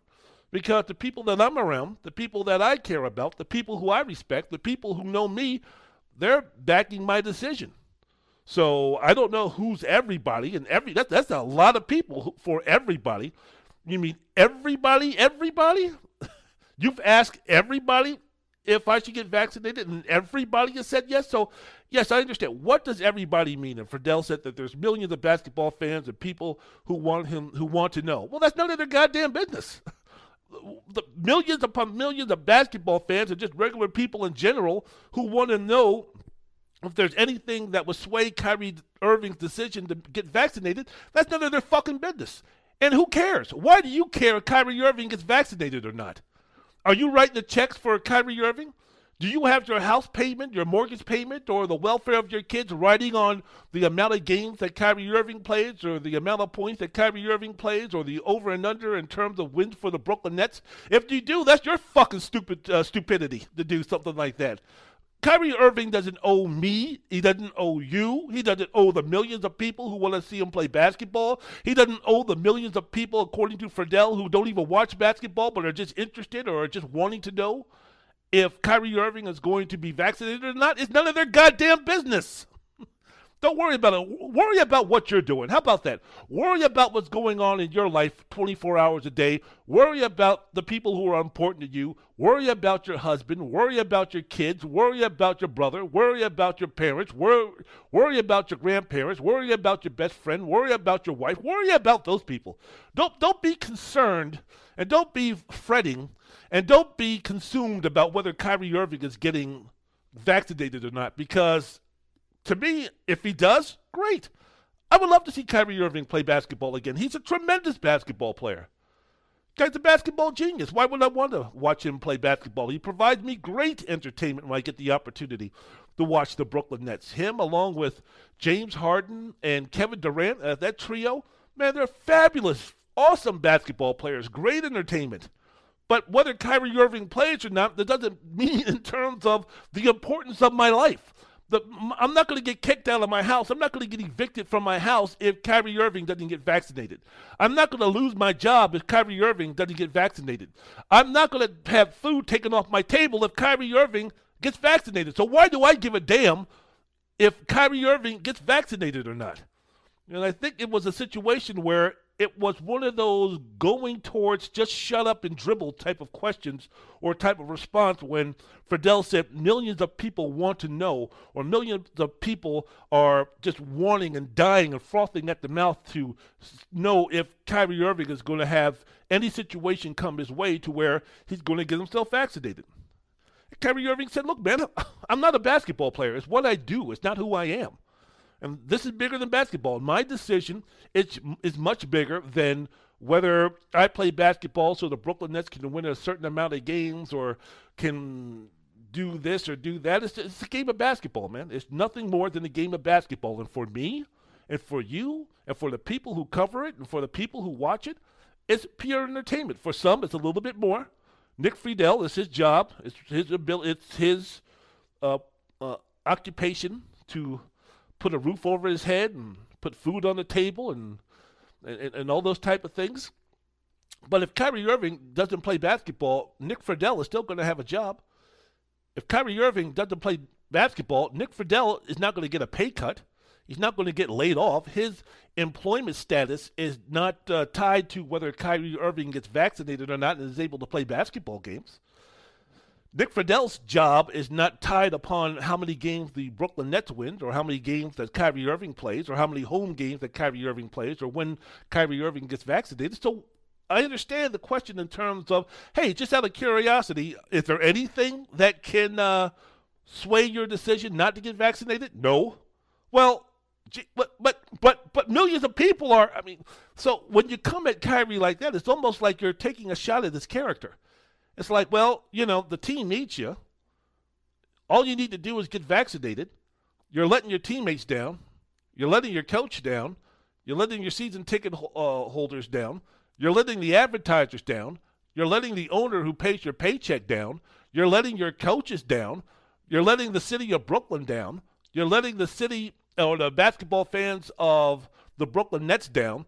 So you're letting all of these people down because of your decision not to get vaccinated. So even with the dire straits of Kevin Durant, the MVP of the league, being out, so that's still not enough for you to, quote unquote, do the right thing, according to Nick Friedel and the millions upon millions of people who want to see him play basketball. So basically, you're letting those people down. You're letting those, the same people, the same millions upon millions of people, where a small minority of folks want to throw garbage and throw objects at the players as they're leaving the arena at the end of the game at halftime or something like that. So you're letting those jackasses down, and you're letting down the your teammates, more importantly, and the fans and the season ticket holders and the owners and the sponsorships and the advertisers. So really, what you're saying to me, Kyrie, is you're a bad guy. You're selfish. You're immature. You're not looking out for the best of others. You're being selfish. You're being narcissistic. You're being egotistical. I know those things kind of like are basically the same, but in certain levels, is a narcissist bigger than an egomaniac? I mean, it's bad if you're an egomaniac, but if you're really an egomaniac, that means you graduate to narcissistic status, correct? Psychopathic status, where you only give a damn about yourself. So basically what Kyrie was hearing, I think, was, man, what you're trying to say, Fredell, is that you're trying to take a shot at my character and who I am as a man and a human being because I'm not doing what you want me and millions upon millions of people want me to do, which is to get vaccinated. He said, look, I'm going to take the consequences of what happened head on in terms of me not getting vaccinated. I understand that. I understand the decision. I understand that people might not agree with this decision. I got that. I understand that. But just like me, and just like you, and just like your wife, and just like your husband, and just like your girlfriend, and just like your boyfriend, and just like your cousin, and just like your aunts and your uncles and your buddies and everything else, I'm not going to have millions upon millions of people who I don't know. I'm not going to let people who I have no idea who they are, never been in contact with, don't know what their thoughts and opinions are, this, that, and the other. I'm not going to let those people sway what I feel is right. Neither are you, and neither are the people that you know. Now, your best friends are people who know you closely and know who you are and have an intimate knowledge of who you are and that type of thing. You might listen to them, or you might have more value in terms of what they think about you than somebody else. I mean, for instance, if the donut shop down the street, which I enjoy going to because the donuts there are great, if for some reason they decide to pack up and move, and I go in there one day and they say, Wendell, this is it, man. I'm going to be going back over to, I don't know, I'm originally from St. George, Utah. So I'm going to go back up to St. George, and I'm going to start a pizza parlor because, Vegas is I've had it with Vegas and blah, blah, blah, and I want to move, and I'm originally from that area, so it's time for me to go. I can sit there and be like, well, don't you understand? You're being selfish. What am I going to do now that I don't have donuts? And every morning when I come to get my donuts, there's a line around the block. All of those people, every single day. I've become friends with some of those people when I'm waiting in line to get your wonderful donuts. This has been the fabric of my life. I can't go to work proper as a normal human being without my donuts. Without John Smith donuts. You guys are fantastic. You guys are awesome. I can't live without your donuts. And what you're doing is selfish. What about the thousands upon thousands of people in this community who rely on you for your donuts? And now you're going to turn around and go to Salt Lake City or go to St. George or go somewhere else? You're being selfish. How could you do this to us? Is there anything possible? Is there any situation that could come toward that would change your decision? Well, why not? How could that be? I need you. I need your donuts. I mean, that's basically that's basically in a small, similar type of situation where if you take a look at it, what Fredell and everything is asking in terms of with Kyrie Irving. Don't you know that I need you for my entertainment? Don't you know that I need you because I'm a basketball fan? I enjoy watching you play basketball, and now I can't get to see you play basketball as much as possible. You're being selfish. You're letting me down. You're only thinking about yourself. How dare you? Don't you realize my emotions? Don't you realize my feelings? Terrible, horrible. So, look, man, I understand. I definitely understand where Kyrie is coming with that one. Wendell's World of Sports. I'm your host, Wendell Wallace. So glad that you can be with us. Look, with Kyrie, KD, James Harden all together. KD comes back. James Harden gets himself in shape. Kyrie gets vaccinated or the Brooklyn Nets just decide that, you know what, if he can play and disregard the rules and all we need to do is get fined, then, Josiah has enough money. He's a billionaire. We can go ahead once the playoffs start and pay the fines if that's necessary. So unless something changes or unless that situation comes about, hey, man, with Kyrie in playoff shape, relatively healthy, James Harden back in relatively good shape, and KD playing at the level that he was playing at before he got injured, I think the Brooklyn Nets are the favorites to make it out of the Eastern Conference. Especially, we don't know about the Milwaukee Bucks. They look really good, but we don't know the status of Brook Lopez and when he's going to be coming back. We don't know what's going on with the Philadelphia 76ers. If they don't make a move to upgrade their team by trading Ben Simmons, they're not going to be beating they have questions about whether they can make it to the NBA Finals. You have the Miami Heat. Bam Adebayo is out, and Jimmy Butler, he's been in and out of the lineup. So when are they going to finally get together and mesh and gel and get themselves together for a run? So these are all questions in terms of, hey, man, the Brooklyn Nets aren't the only ones who are facing some problems in some situations if the situation with Kyrie remains the same, where he's just going to be playing basketball with the team on road trips and not in Canada, not in Toronto. So, we'll see how that goes. We'll see how that happens. Wendell's World of Sports. I'm your host, Wendell Wallace. So glad that you could be with us. Very quickly, the Western Conference standings in the NBA. The Phoenix Suns 33-9, number one.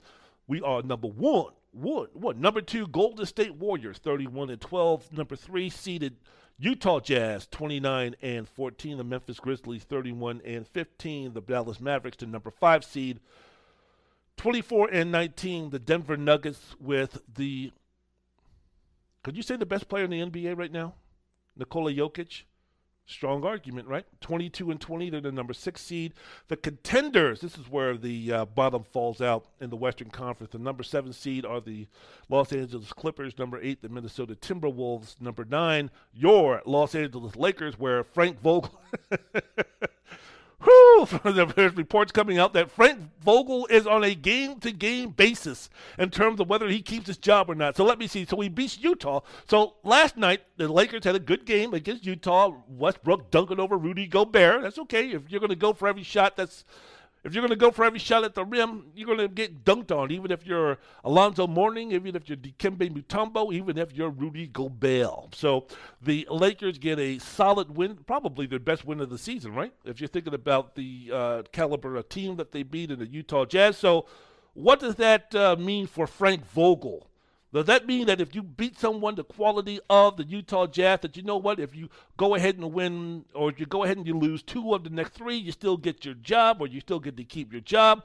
Or if there are a certain team that is coming up on the schedule to where you better win this game or else we're going to fire you? Or are we speaking about, if they go out and they beat a team, but they don't look good, if they beat an inferior squad with inferior talent and you don't look good, even though they win, is that a detriment toward Frank Vogel keeping this job? Very, very, very interesting in terms of what's happening with the Lakers. And by the way, who exactly are you going to replace? Not in an interim basis, but moving forward if you get rid of Frank Vogel. Frank Vogel is the reason why the Lakers are 22-22. Frank Vogel? Really? What's he going to be doing with that roster? You tell me what Frank Vogel is supposed to do with that roster, especially now since Anthony Davis has been out for a little bit. So the Lakers are in 9th place with a 22-22 record. The Portland Trailblazers 17-25, and then the number 11 seed Sacramento Kings 18-28. Number 12 San Antonio Spurs 16-27, New Orleans 16-28, OKC Thunder 14-28, and taking up the rear, predictably, the Houston Rockets 13-32. But the biggest news in the Western Conference, and maybe the biggest news so far in the NBA, is the return of the Clay, return of the Clay, return of the Clay. Yes, that's return of the Clay. Klay Thompson played his first game in 941 days.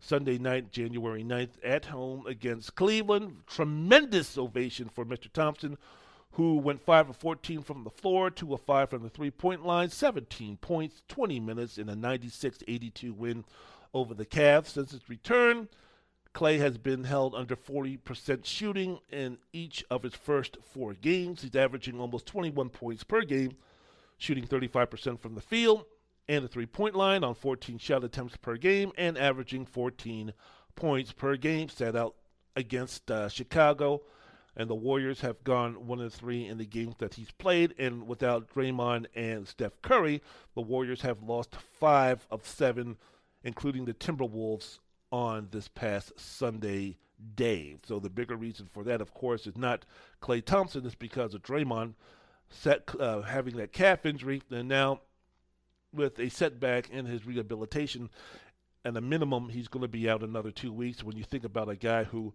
has the heartbeat, the heart and soul of this team, one of the most intelligent basketball players that we have in the game today, one of the top defenders in the game today, one of the best in terms of blending his passing, his shooting, and everything. If you take a look at that, especially the way that him and Steph have been in such synergy with each other. When you speak about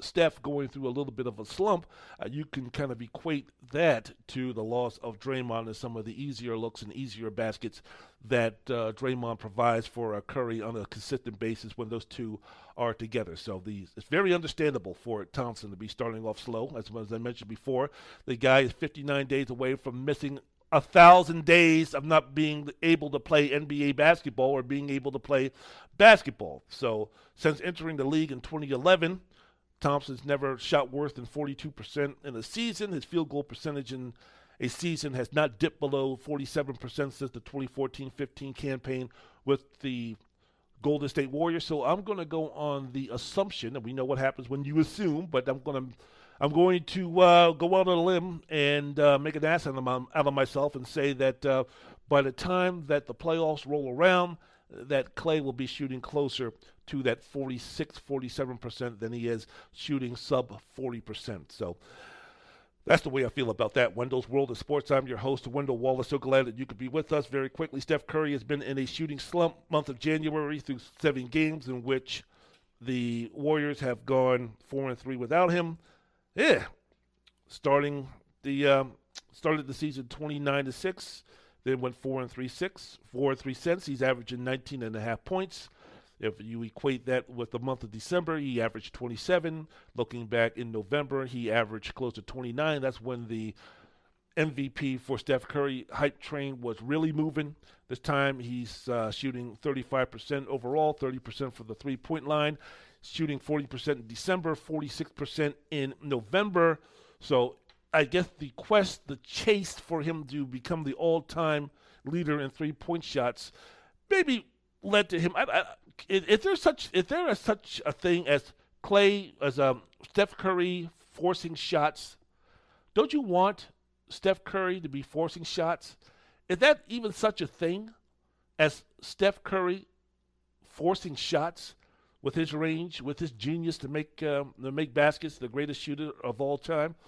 Given the responsibility that he has, given the not just green light, but the purple light to shoot it whenever he wants. I know, quote-unquote, there might be a situation where he might take, quote-unquote, bad shots. But Steph Curry shooting bad shots, I haven't seen it. This month he's hadn't shot over 50% in the game. And he hasn't shot over 50% in the game for the past 9 games. He has shot under 40% this month in 4 of those 7 games. If you think about the consecutive games that he had against Miami and Dallas, he was a combined 8 for 41 overall, 2 for 19 from the three-point line. I saw that game against Dallas, man. He was missing everything. But if you take a look at it, through all of this nonsense and through all of this speaking about, man, Klay is shooting under 30% and 35%, and Draymond's going to be out another 2 weeks, and what's going on with Steph and the shooting, and all these things that we can kind of talk about in the negative glass half empty type of deal. But when everything is all said and done, the Warriors still have the second best record in the league, 3 games back behind the Phoenix Suns. And in the 3 games that they played, meaning the Warriors and the Suns, Golden State has won 2 out of the 3. So let's kind of step back a little bit because of the emergence of Andrew Wiggins, because of the emergence of Jordan Poole, because of the emergence of a defender, which is Gary Payton II, because of the acquisition of Georgetown Otto Porter to put in the role that he's being put in, because of the improved play this season of Kevin Looney, because of really the rededication and the commitment to excellence by Draymond Green before he got injured, because all of these things are going on right now.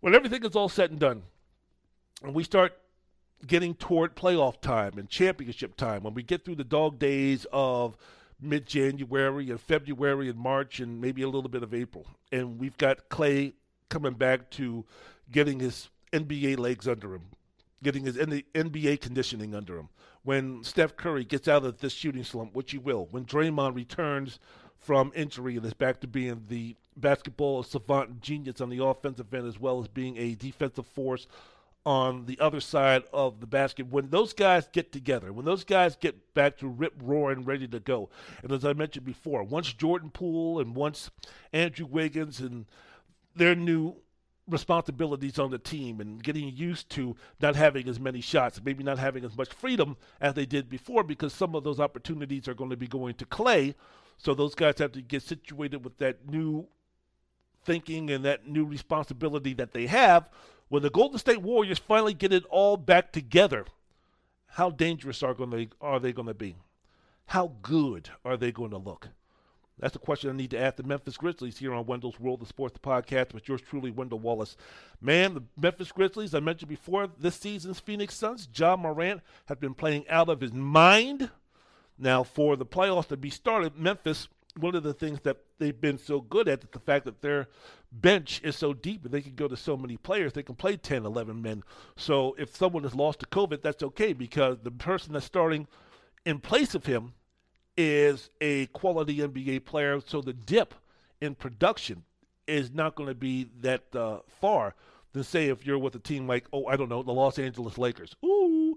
So with the Memphis Grizzlies, who had their 11-game winning streak snap against Dallas, it was their 8th game in 12 nights. So, last time I checked, there's never been an NBA team that's won a championship that's gone undefeated. So the longest winning streak of them all was 33 games by the Lakers. So, that's fine. The Grizzlies are allowed to lose a game or two every now and then. But the Grizzlies are rocking. The Grizzlies are rolling. I love their depth. I love their depth. I love, what they can do. I love their versatility. And Ja Morant is playing like an MVP candidate. So, moving forward, man, I tell you what, the NBA season just keeps a rocking. It just keeps a rolling. It just keeps a moving. It just keeps a grooving. The intrigue, if you throw in COVID, the intrigue, if you talk about some of the surprise teams, the intrigue of what's going to be happening with some of these teams moving down the stretch, it keeps the NBA, in my mind, maybe not yours, but in my mind, it keeps it at a level of fantastic. Lift every voice and sing till earth and heaven ring with the harmonies of liberty. Let our rejoicing rise high as the listening skies. Let it resound loud as the rolling sea.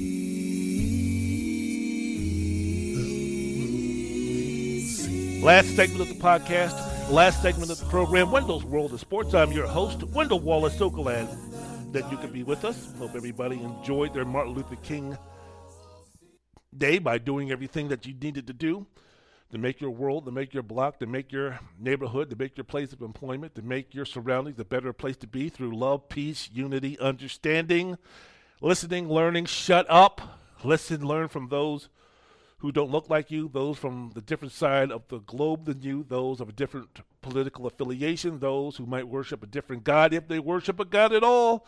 Listen, learn, educate, understand, respect, then give those teachings back to the younger generation. So in 20, 40, 60, 80, 100 years, when the students are in the classrooms and they're speaking about history and they're speaking about world history and they're speaking about U.S. history, they can learn that in the year 2020, in the year 2018 and 19, in the year 2021, and the year 2022, they can look back and marvel about how ignorant, about how selfish, about how racist, about how stupid, about how narrow-minded this society was in terms of race and gender and gay rights and LBG and women's rights and those type of things. Maybe they can look back in astonishment and say, man, they were really that stupid? They were really that ignorant? They were really that narrow-minded? They were really that racist?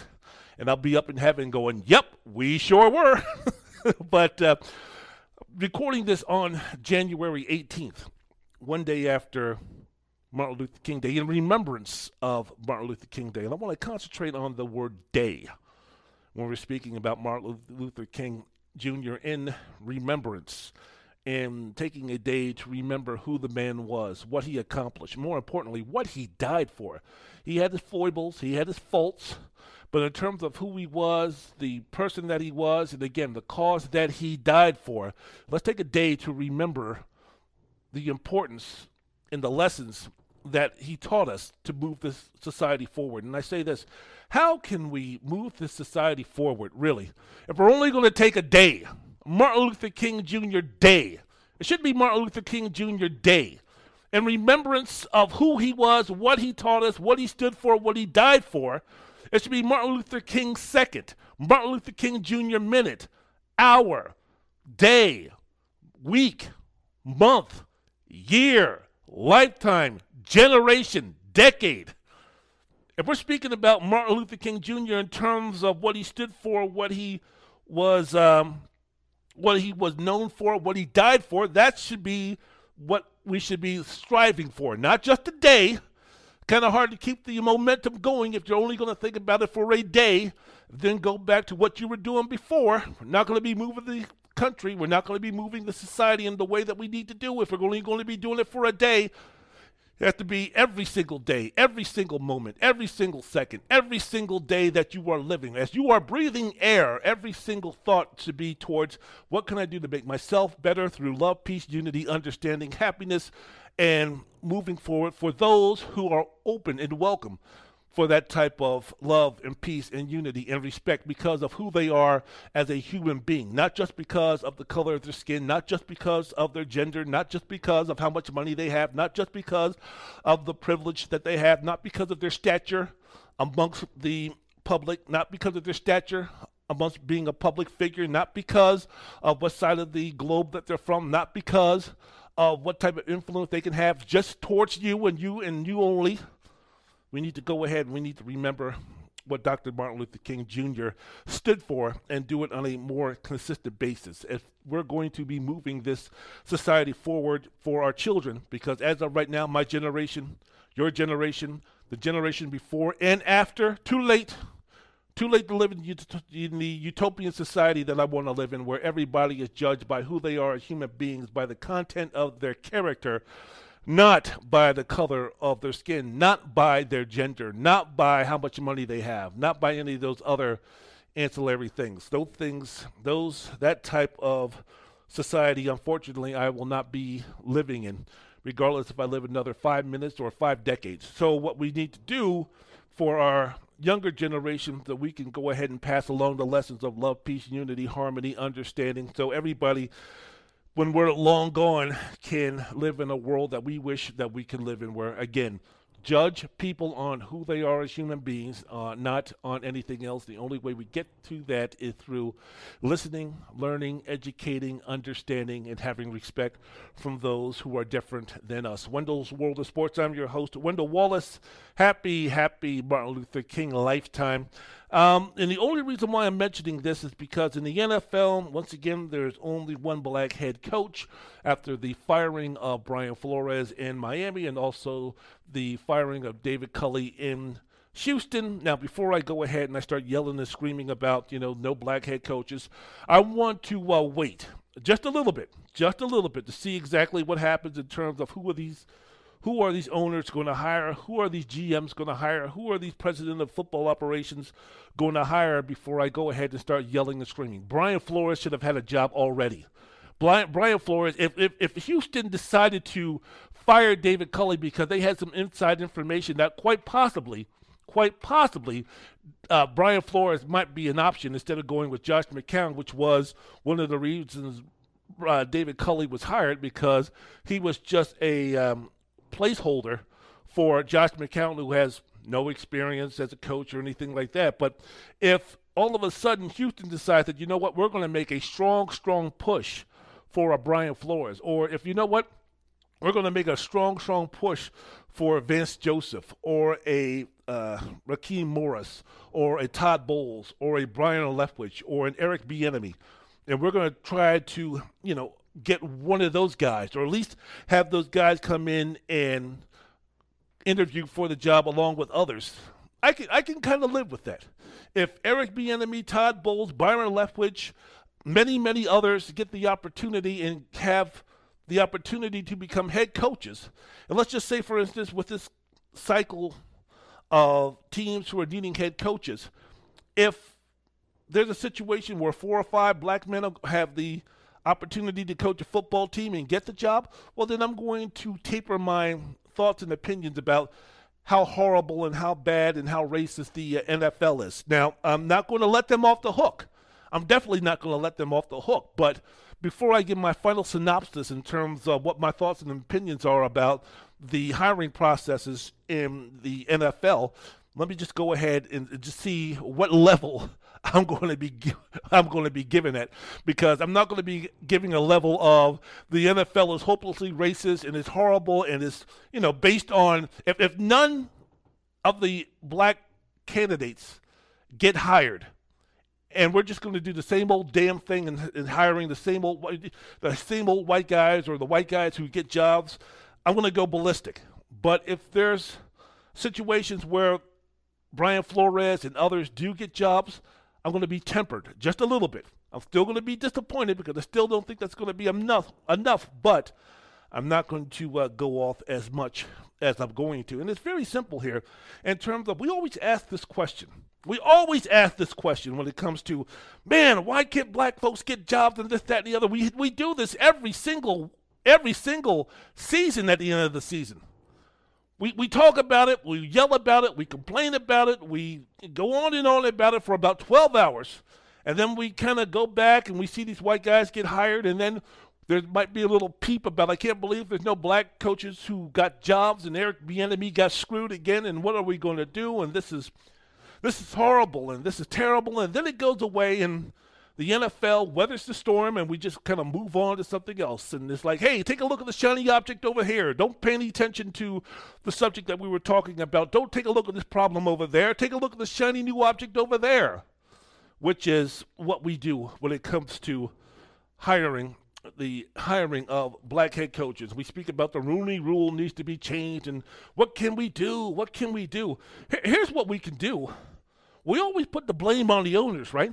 Well, let's put it this way. I think the owners would probably, most of these owners would probably go ahead and hire Saddam Hussein and Osama bin Laden.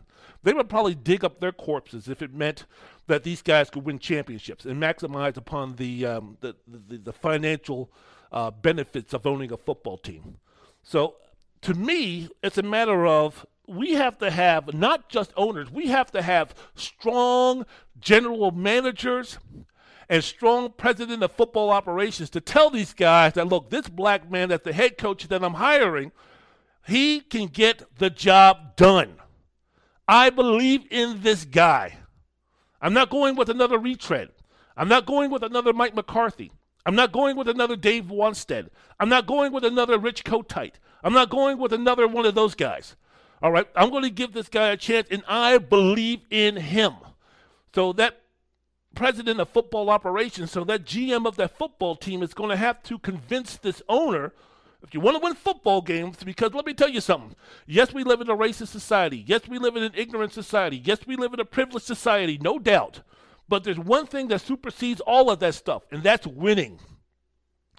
And I tell you, when you speak about these fan bases, when you think about these football franchises, when you think about these cities where these professional football teams are playing, if you can win and you can win Super Bowls and you can have a dynasty, I'm quite sure the high majority of people who go to see these games, who pay to see these games, who go to the advertisers of these games, who buy merchandise from these teams, they wouldn't give a damn if the coach was black, white, Asian, Hispanic, Islamic. They wouldn't give a damn if the guy just got off the plane slamming into the World Trade Center. As long as these guys can win themselves football games and win themselves championships and make sure that their parlays are taken care of and make sure they can win their fantasy football leagues, it doesn't matter exactly what they do.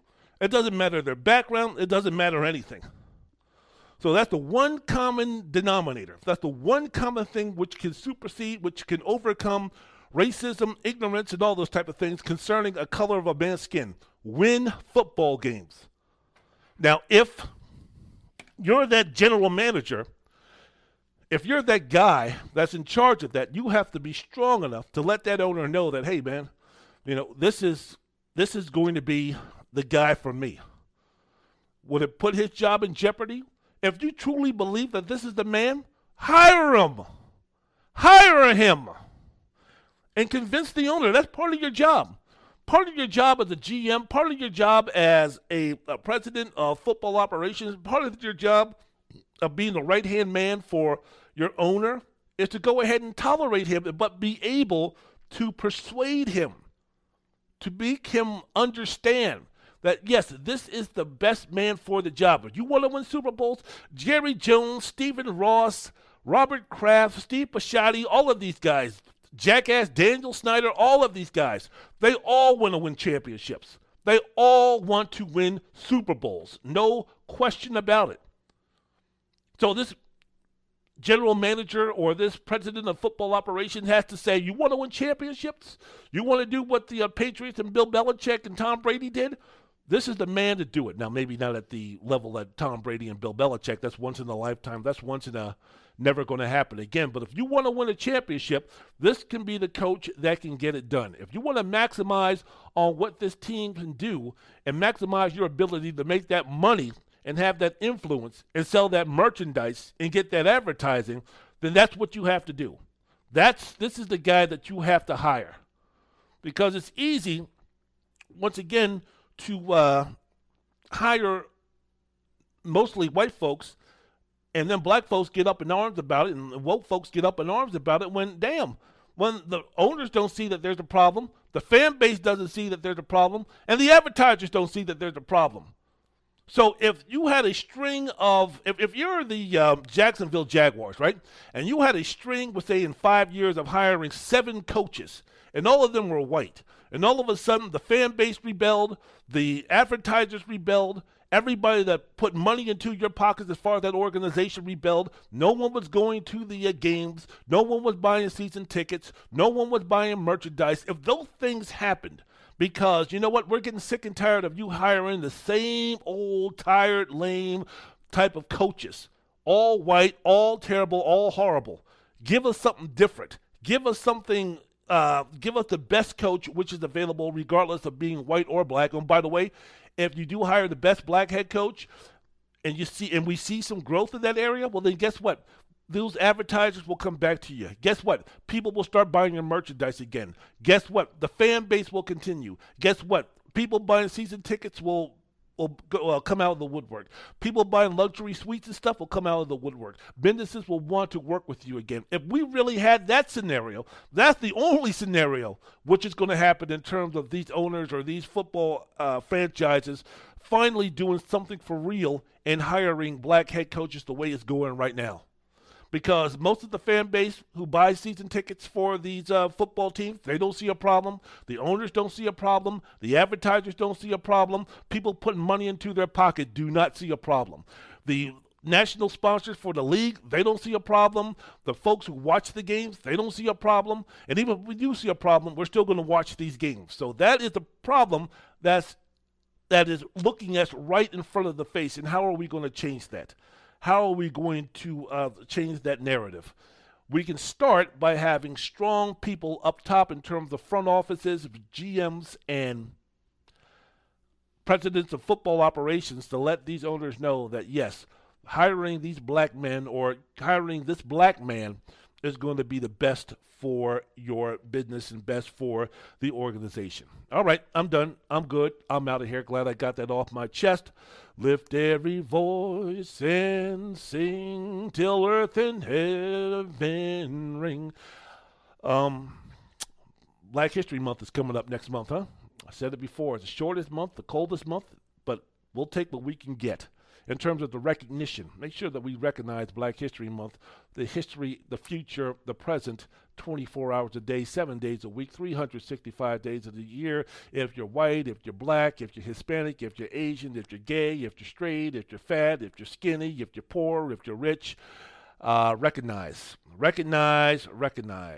Martin Luther King, recognize Malcolm X, recognize Jack Johnson, recognize Medgar Evers, recognize Paul Robeson, recognize Aretha Franklin, recognize Mahalia Jackson, recognize Thurgood Marshall, recognize John Coltrane, recognize Otis Redding, recognize them folks, recognize Sam Cooke, recognize Levi Stubbs, recognize the Civil Rights Movement, recognize those who brought us to where we are today. We have so far to go,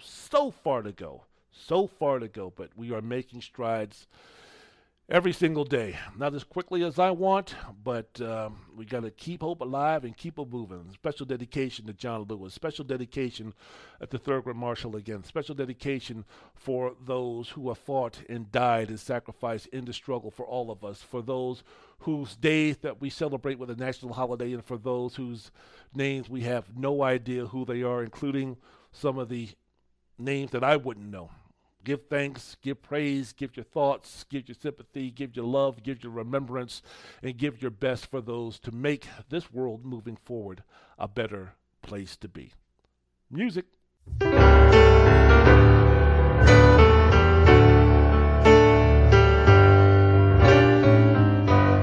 Lift every voice and sing till earth and heaven ring with the harmonies of liberty.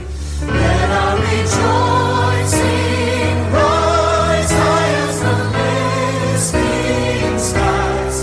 Let it resound loud as the rolling sea.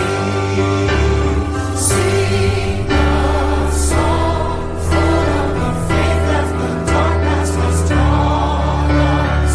Sing a song full of the hope that the present has brought us. Facing the rising sun of a new day begun. Let us march on till victory is won. Slowly the road we trod, bitter the chase we run, felt in the days when hope unborn had died. Yet with a steady beat and on our weary feet, come to the place for which our parents sighed. We have come over a way that with tears has been watered. We have come treading a path through the blood of the Scion. Now from the gloomy past till now we stand.